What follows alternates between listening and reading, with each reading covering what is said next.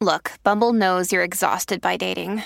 All the must not take yourself too seriously and 6'1" since that matters. And what do I even say other than hey? Well, that's why they're introducing an all-new Bumble with exciting features to make compatibility easier, starting the chat better, and dating safer. They've changed, so you don't have to. Download the new Bumble now. The Host by Amanda Jeffrey. A short story from League of Legends. Read to you by Prestige Edition.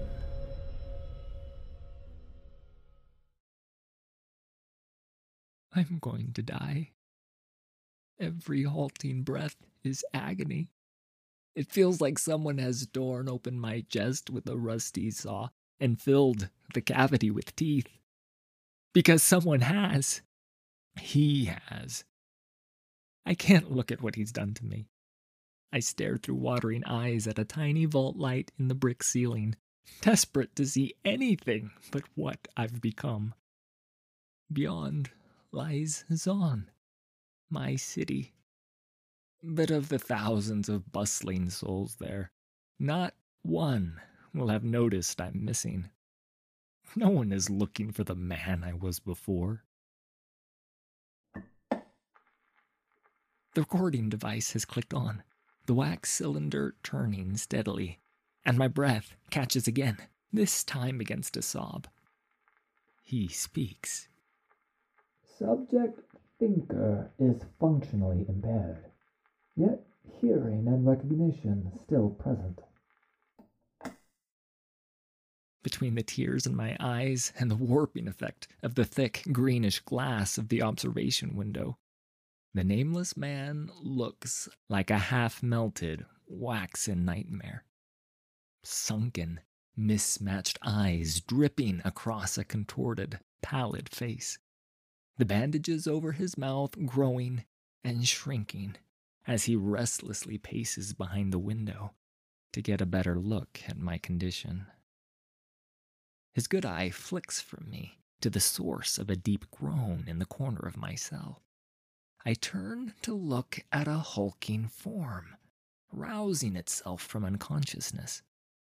Glowing pipes and tubes snake around and through its forearms, making them more than double their already considerable size. As I am now, withered and changed, the brute could snap me in half without thinking. Subject Breaker regained consciousness at 6 past 4th bell. Earlier than expected. Promising. Experiment begins at 7 past 4th bell. No, not another experiment. Establishing the baseline. Subject Thinker, answer the following questions as quickly and as accurately as possible. What? First question. What is your full name? I'm not doing this. Do you hear me? I demand you release me at once. I refuse to participate in whatever sick, twisted... My words trail off. He puts down the mouthpiece of his recording device and moves to a set of valves at the edge of the window. Without even glancing at me or the thing in the corner, he spins one open, and high-pressure, ice-cold sump water slams me into the wall. I think I'm screaming. An eternity later, I'm trembling on atrophied hands and knees, gasping for air. I fumble at the floor, seeking purchase through the slowly draining water, when I somehow catch my wrist on something, and my elbow buckles reflexively, slamming me face first onto the ground. I'm still for a moment, cradling my arm where the pain is hot and alien. Then I feel movement between my chest and the floor, sharp, wriggling like I've fallen on an Uloan scorpion and it's about to claw through me to escape. I roll, but it follows me. It's on me, on my bare skin, scratching and squirming, and the skittering noise repulses me. I'm kicking and clawing and yelling and desperately trying to get it off me. Tiresome. My hands are bloodied, and there's something wrong with my wrists, and I can't get the thing off me. It's all barbs and claws, and it's like it's burrowed into my chest. The teeth in my chest. I remember now. There isn't an arachnid on me. He did this to me. He carved me up and turned me into something else, something with sucking fangs grafted onto each wrist, and 2 columns of hungry, flexing pincers from neck to waist. And he wants me to use them to bite the thing in here with me. He'd once strapped us both down on a rusted iron gurney, needle moving quickly and without mercy as he joined us together. Then he waited for the process to start, for the instincts he'd given me through surgical and chemtech sins to kick in. When it didn't happen, when I wouldn't do it, everything went black. And now I am locked in this chamber with my intended host. Subject found initial stimulus unpleasant. Resuming baseline questions. If the thinker subject does not state its full name. Stop! I beg you! Have mercy! I yell. Duration and intensity will be increased by a factor of 2. Strike that. Make it 3.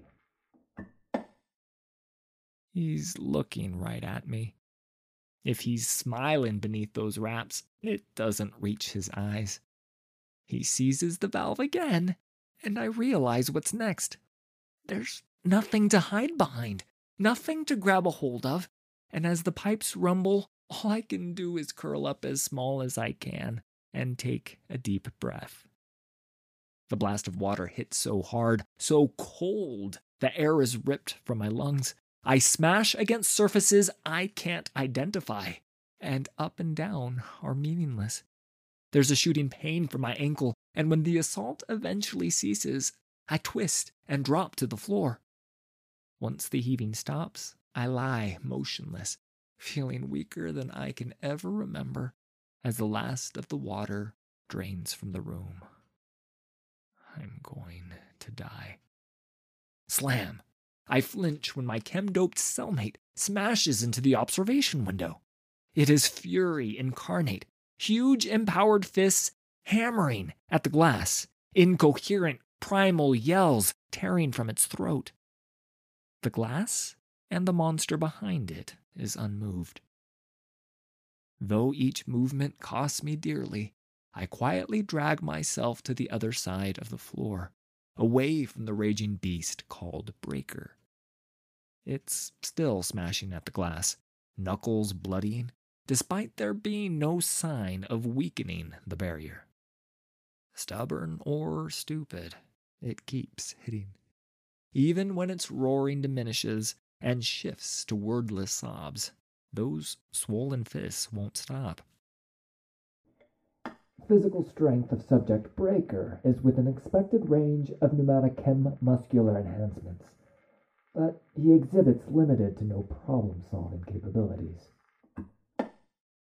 Emotionlessly, our torture taps on the glass opposite the smears from Breaker's self-inflicted wounds. Then, with a scowl, he turns to look at me. Subject Thinker, on the other hand, may have been named hastily. My name's Hadri. Hadri Spillweather. I'm a person, not this thinker you keep calling me. I reach out, desperate to touch some grain of empathy in my captor's heart, no matter what fabrications I have to concoct. I have a son. He's He's 2 years old, and he must miss me terribly. A son.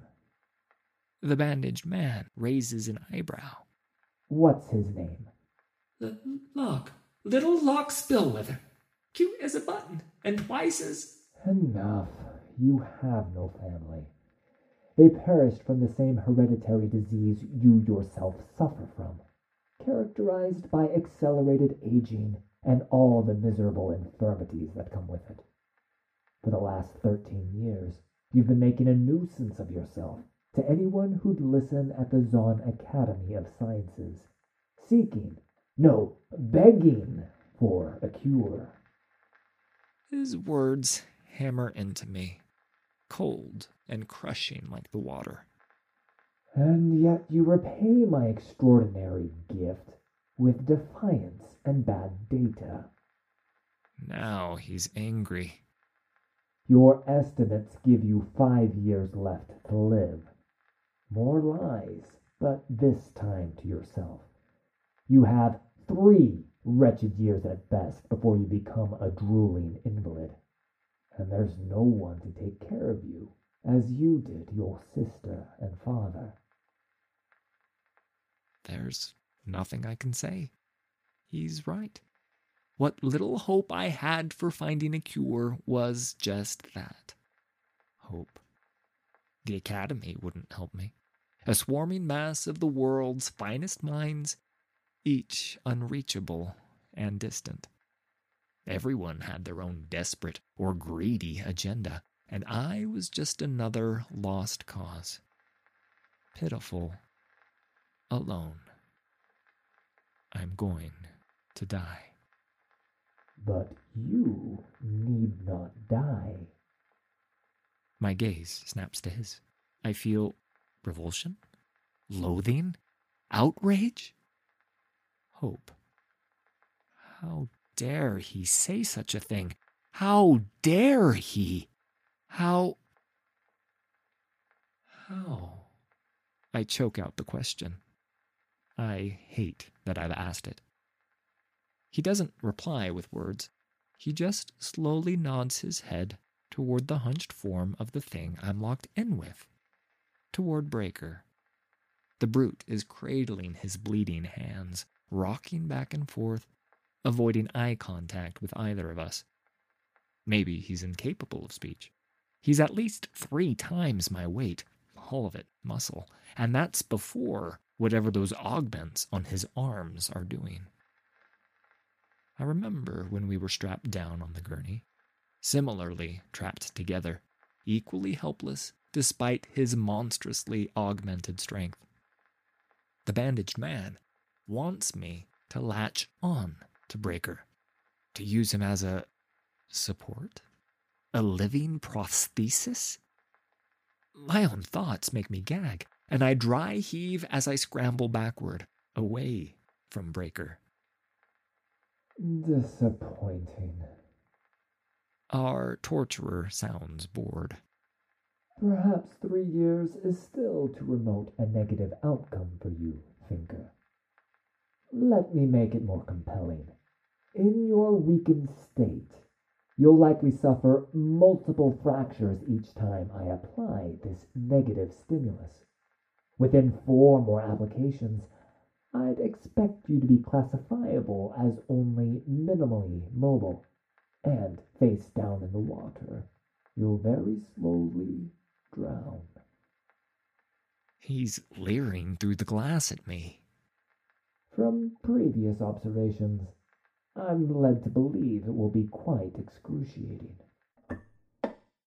The room's too small. I can barely breathe. My heart is throwing itself against my ribcage like Breaker pummeling the observation window. I look to Breaker and catch his gaze on me. He immediately looks away. There was little understanding in those eyes, but I saw shared fear and something akin to sympathy. It's the first real human connection I've felt in years, far more human than our captor. Without turning to meet his cold, calculating stare, I ask, And what happens if I do it? If I... Once an ectoparasitic melding is established, I'll run tests on the nature of the pairing, on the extent of the parasite's behavior-altering capabilities on the host, and so on, and on the resilience of the resulting merged superorganism. The experiment will be concluded, and all this? He waves airily at the chamber, the pipes and valves, the glass observation window. All this will be done with. I nod, absent-mindedly, as if this is the most normal thing in the world. But my mind suddenly reels with realization. Testing the resilience of the organism? What a clean way to say torturing to death under a scalpel. This is no cure, not for me. It's a death sentence. Finger width by finger width, I manage to pull myself to my feet, hugging the cold brick wall for support. I gasp and wobble for a moment. My ankle is broken already, before turning to face my enemy through the window. No. There's a long pause. I can hear the sounds of Zon, water dripping from the pipes, distant pumps, and the low, comforting rumble of never-sleeping machinery. At the very edge of my senses, I fancy I can hear fifth bell chiming. I expect nothing of my captor. Still, I'm surprised when he reaches out. Subject is uncooperative. He spins the water valve to full strength. Pain. The water hits like a mountain and slams me against the walls, ceiling, and floor without preference. I don't know which is which anymore. There's only noise. There's only darkness. There's only agony. Then there's light. A flash so bright that the world behind my eyelids turns gold. A lung-hammering boom. And then nothing. I regain consciousness, face down on the floor, battered and crushingly cold. I look up. Something's changed. Water still gushes out of the vents, though at a lower pressure. Light streams in from a hole punched near the ceiling. A way out? There are more flashes of yellow, followed by distant booms. A keening wail pierces through the ringing in my ears. With horror, I realize it's coming from Breaker. He's cradling his face, blood weeping between his fingers. He charges into the wall, spins, and tumbles into the water. The water. It's rising. In a panic, I try to drag myself closer to the hole, but I'm not moving. The fangs on my wrists rake across the stone beneath the water, setting my teeth on edge. But even with my aching fingers clawing at the floor, I make no headway. I twist around to see if I'm caught on something, and blanch. A slab of fallen debris, probably the exact piece that opened that treacherous escape route, is crushing my lower back. I kick at it, and nothing happens. I push it, and nothing happens. I try everything, squirming and screaming and flailing weakly. Slowly the block tumbles from me and splashes to the side. Around me, the rising waters flush red. I can't feel my legs. Experiment ends at 3 past fifth bell. I turn just in time to watch the bandaged man walk away from the window and out of sight. A heartbeat later, the lights go out. The sudden explosions, my paralysis, or my defiance, I wonder which variable rendered his precious experiment worthless to him, worthy only of flushing. Curse him. I pull myself to a sitting position against the debris, my blood now black in the dim Zon light. It feels like the heat is being sucked out of my core, and I'm being frozen from the inside out. I have nothing left. Sobbing. I hear sobbing from Breaker, a boulder of despair hunkered in the corner, the tubes on his arms creating their own faint green illumination. I keep my voice low. Hey. His head snaps up. Black streaks around his ruined eyes, underlit by what that monster behind the glass did to his arms. An expression of anguish and loss twists on his face as he frantically angles his head to listen. Breaker? I'm shivering. It's hard to get the words out. Hey, I'm sorry. I don't know you're real. Breaker rises, splashing and stumbling, his Chemtech implants casting wild shadows. He charges toward me. I squeeze my eyes shut, awaiting the impact. Suddenly, I feel a hand, hot and enormous, on my head. I open my eyes, and Breaker is crouched in front of me, clumsily patting my face and shoulders, as if to make sure I'm real. A distant flash through the gap in the ceiling, like amber lightning, illuminates him. Under the blood and swelling, he looks so innocent, so alone. I'm going to die. But maybe Breaker doesn't have to. Breaker?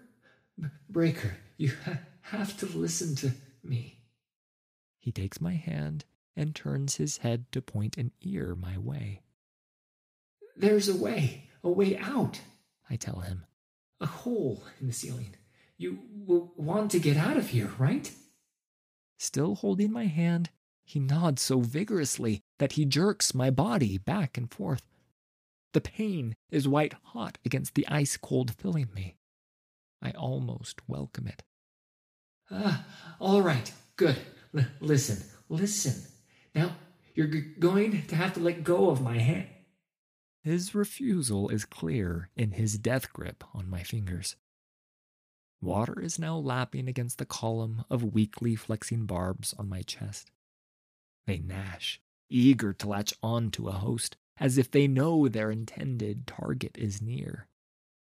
But I'll die before I do that to myself. Or Breaker.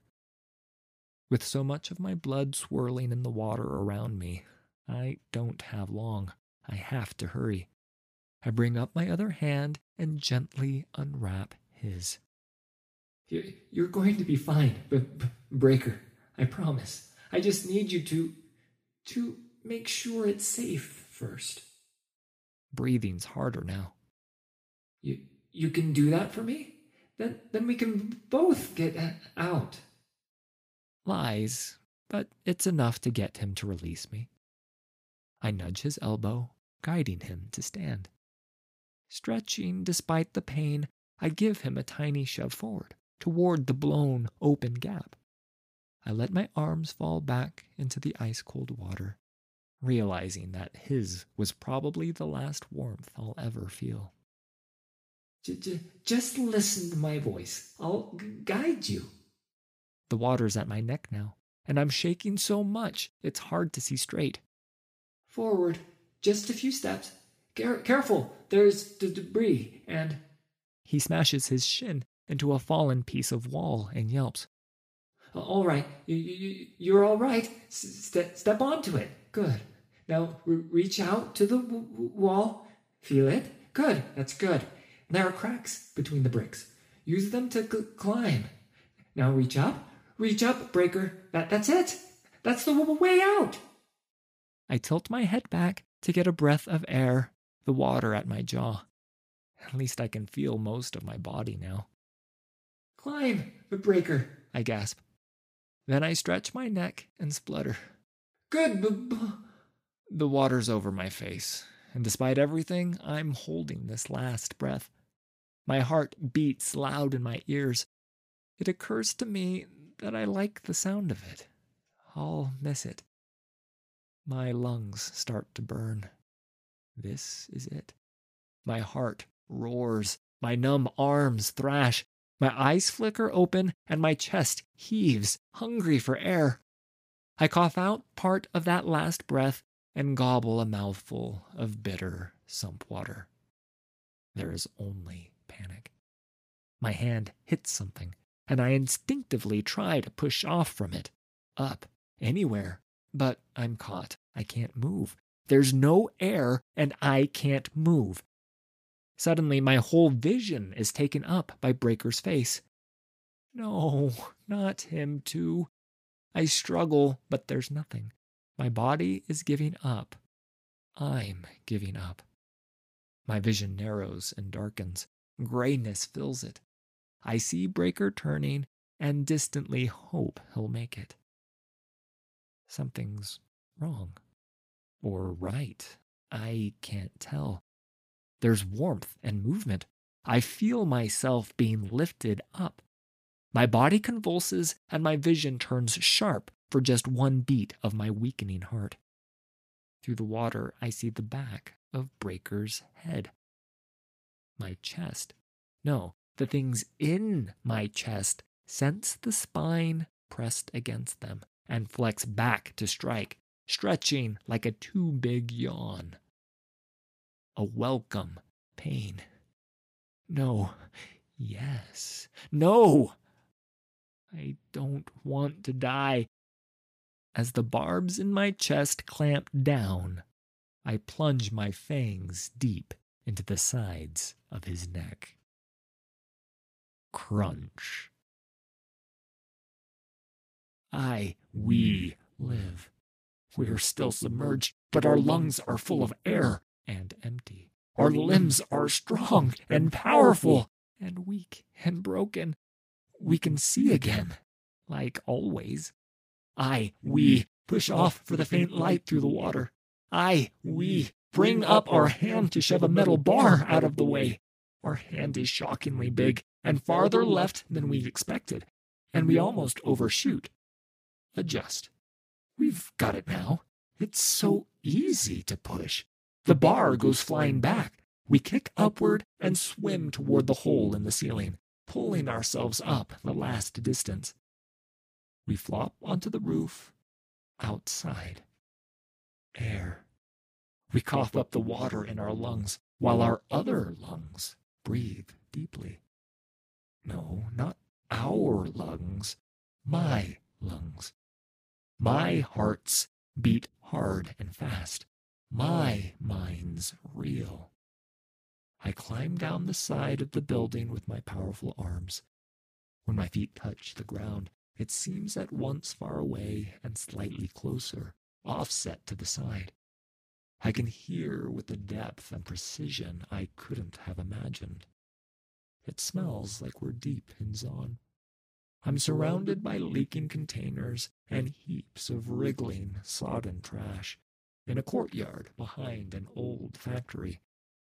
High above, some distance away, a segment of fallen tower is precariously leaning against a chasm wall, yellow flashes and rumbles still issuing from secondary explosions. The source of my freedom, of my creation.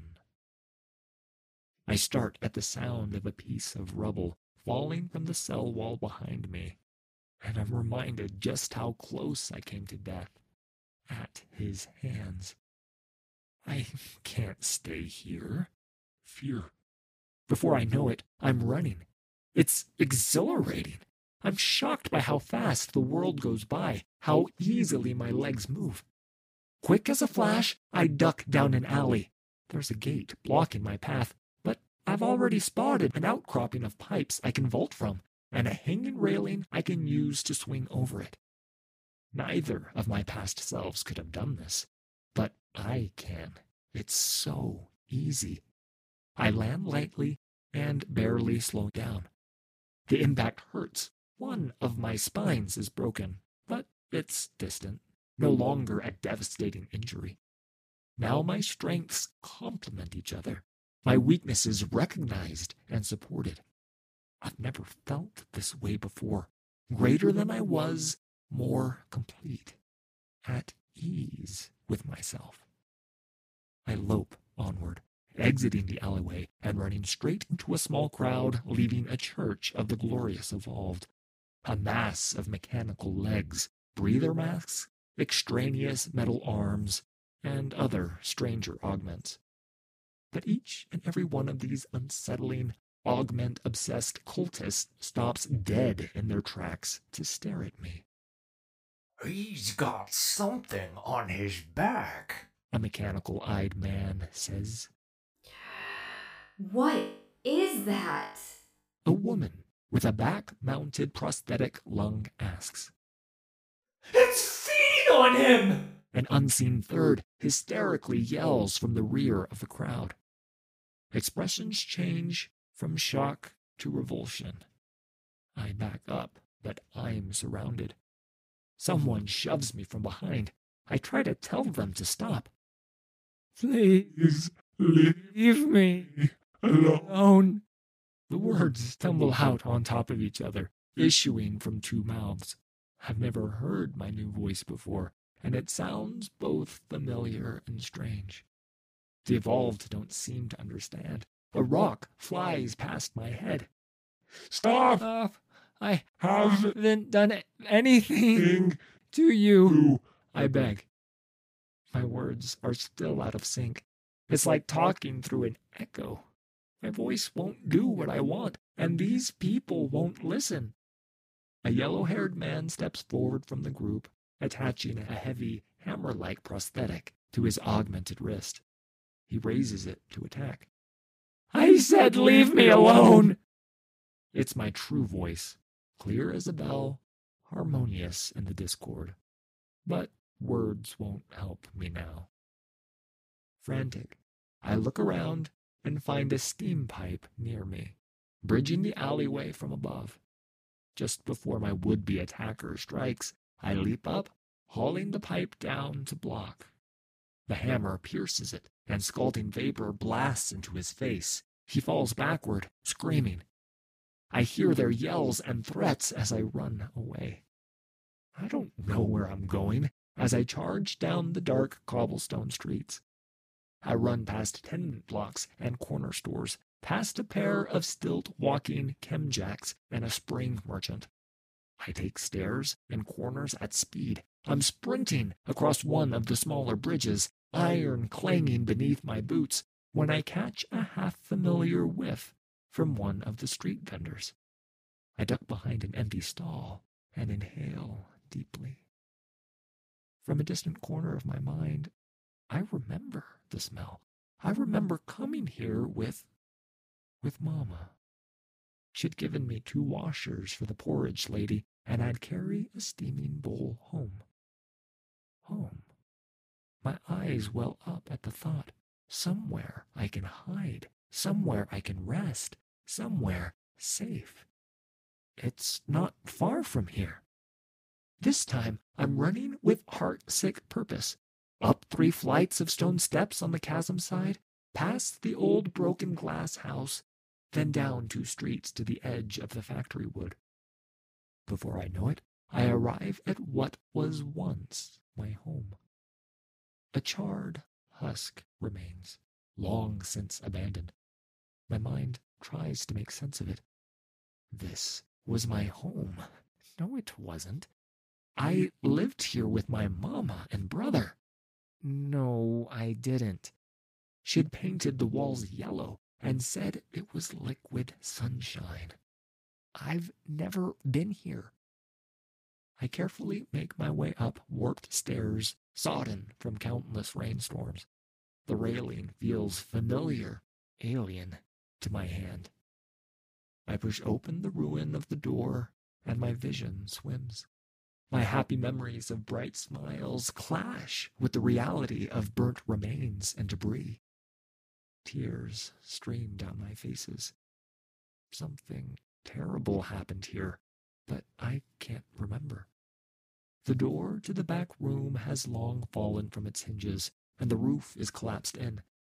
But my eyes are drawn to the left corner, where I once slept. A small cot lies, blackened with soot. I approach, and for the first time, I read the name scratched into the wall beside it. Paulo. That's me. My name is Hadri. I mean, Paulo. I was both. But the me that lived here, that was Paulo. Hadri's mother died in childbirth, but Paulo was raised by his mama. What happened? An accident? An attack? Did Mama anger the wrong Chem Baron? Did I do something without realizing? Mama's desk is a drenched wreck, but something glints in the pile of wood. Her hand mirror. It's cracked, likely from the heat. I pick it up. When I was Hadri, I couldn't bring myself to look at what the bandaged man had turned me into, but that was a lifetime ago. I'm different in so many ways, and I have to know. I look. A nightmare looks back. A beaten, bloodied, and blinded man stands there, forearms encircled and pierced by glowing green tubes and cables. Hooked onto his back is a sickly parasite, its shriveled arms wrapped around his neck, their syringe-like fangs barely concealed. Its withered legs dangle uselessly. Bloodshot, beady eyes peer from behind the man's shoulder, widening in horror at what they see. Revulsion washes over me. I drop the mirror, and my largest hands scramble to tear the parasite from its host. I'm hideous. I'm smart now. I'm just a failed experiment. I'm better now. No one could ever love me. I love my new self. I'll always be alone. I don't want to be alone. Alone. I was so alone. The bitter loneliness of two lives hits me, and I throw back my heads and howl. No one person should ever feel this. No one person can. I howl for losses doubled and losses shared. I howl in sympathy for myself and for the depth of loss in another. Across Zon, I hear others take up the cry, animals, humans, and something in between, who for one moment, paradoxically, are together in their loneliness. I collapse to my knees, my feet uselessly brushing against the floor behind me. I will live, not as Paulo or Hadri, not as breaker or thinker. I'm both, or all of them. I'm better this way. I tear one of the half-burned curtains from the wall and throw it over my shoulders, careful not to obscure my vision. My memories are too strange, too complex, too confusing. I can't stay here. I walk out the door and down the steps as I try to decide where a monster like me can possibly go. In spite of, or perhaps due to, unexpected and explosive complications, Stage 1 of the host experiment has finally completed. I freeze. My captor stands on the narrow street in front of the house, a pneumatic-powered dart gun leveled at me. Vials on his belt clink menacingly, filled with unknown liquids. It burns. And a bag on his back suggests he has many more terrible things at hand. He did this to me. I can feel the fury swell in both of my chests, my hearts thumping against each other with just rib cages between them. I take an instinctual step toward him. I don't think so, he warns. He casually flicks the dart thrower to the side, pulls the trigger, and spears a large viridian beetle straight through. I watch, horrified, as the liquid in the dart releases into its body, dissolving it almost immediately. It screams all too audible in my 4 ears. His gun is already reloaded, and it's aimed at me again. I raise 2 of my hands. The following questions are for the thinker entity. Answer quickly, or I'll apply motivational pressures. What? Quiet. First question. What is your full name? The dart gun doesn't waver as his long, stained finger hovers over the recording device's switch. Adri Spillweather. I look around for a way out, somewhere to run, anything. Good. Next question. What was your father's name? My father? I didn't know my... Wait. No, I did have a father. I looked after him when the disease worsened. His name was... Hurry up. Answer the question, the bandaged man demanded. Arvin Spillweather. I sounded more relieved than I expected. More desperate. Faster. Where did you live? What was your profession? What did I call myself when we first met at the academy? Here. I lived here. No, wait, I don't... 451. Room 451 at the Smellbloom Lodging House. Profession? Was I a clerk? I don't remember. It was so long ago. I'm sweating, shaking my heads. It's all mixed up. Pathetic. What a waste. Devolved into some sort of gestalt entity, contaminating the purity of the primary mind. Unsuitable for further exploration, he mutters. Then he turns on his heel and starts to walk away. I feel my faces crunch into masks of pure rage. He made me what I am. He set my house ablaze with chemical fire. I remember now how it burned.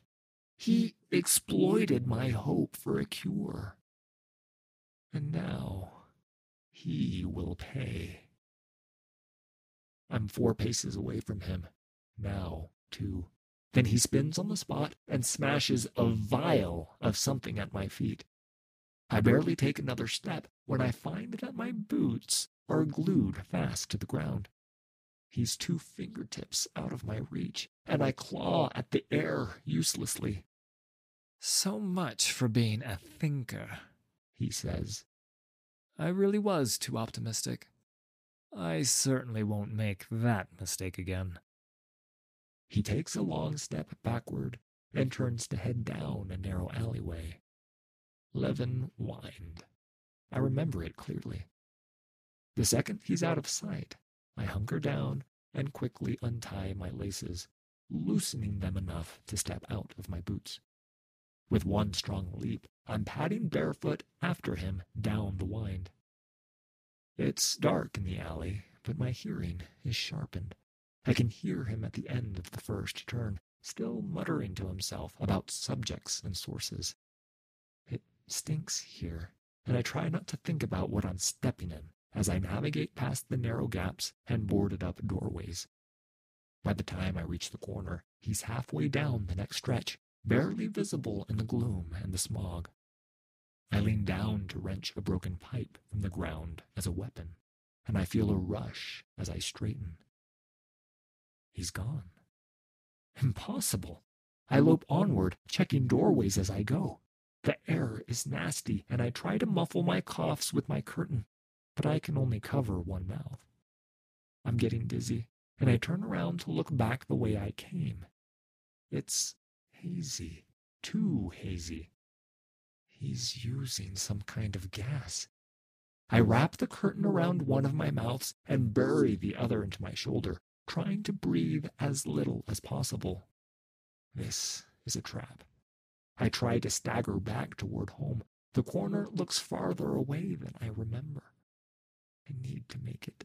I start to run, but one of the doors, red, metal, and spiked, suddenly opens, smashing into my face. I fall. My limbs, all of them, feel so heavy. So heavy. I think I'm crushing myself with my own weight on my back, but it's already so hard to breathe. I'm going to die.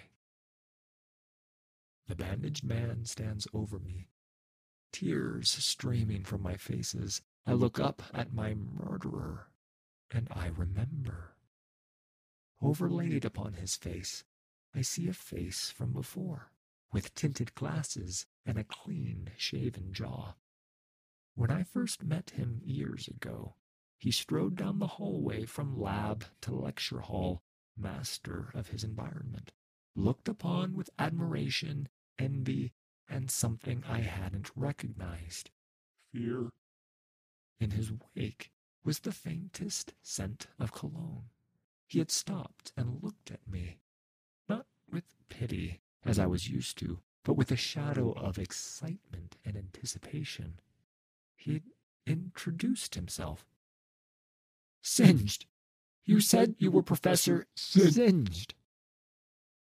The harmony drops from my voices, and in my last moment, I am alone again. Crushingly, painfully, deeply alone. Singed scrambles madly among his things, desperately searching for something. A cure? A mercy? His recording device. He clicks it on and drops to his haunches to observe. Oh, well done, Thinker 4. That puts you, yes, more answers than even Thinker 2. You've been most helpful. He clicks off his recording device. It's the last thing I hear.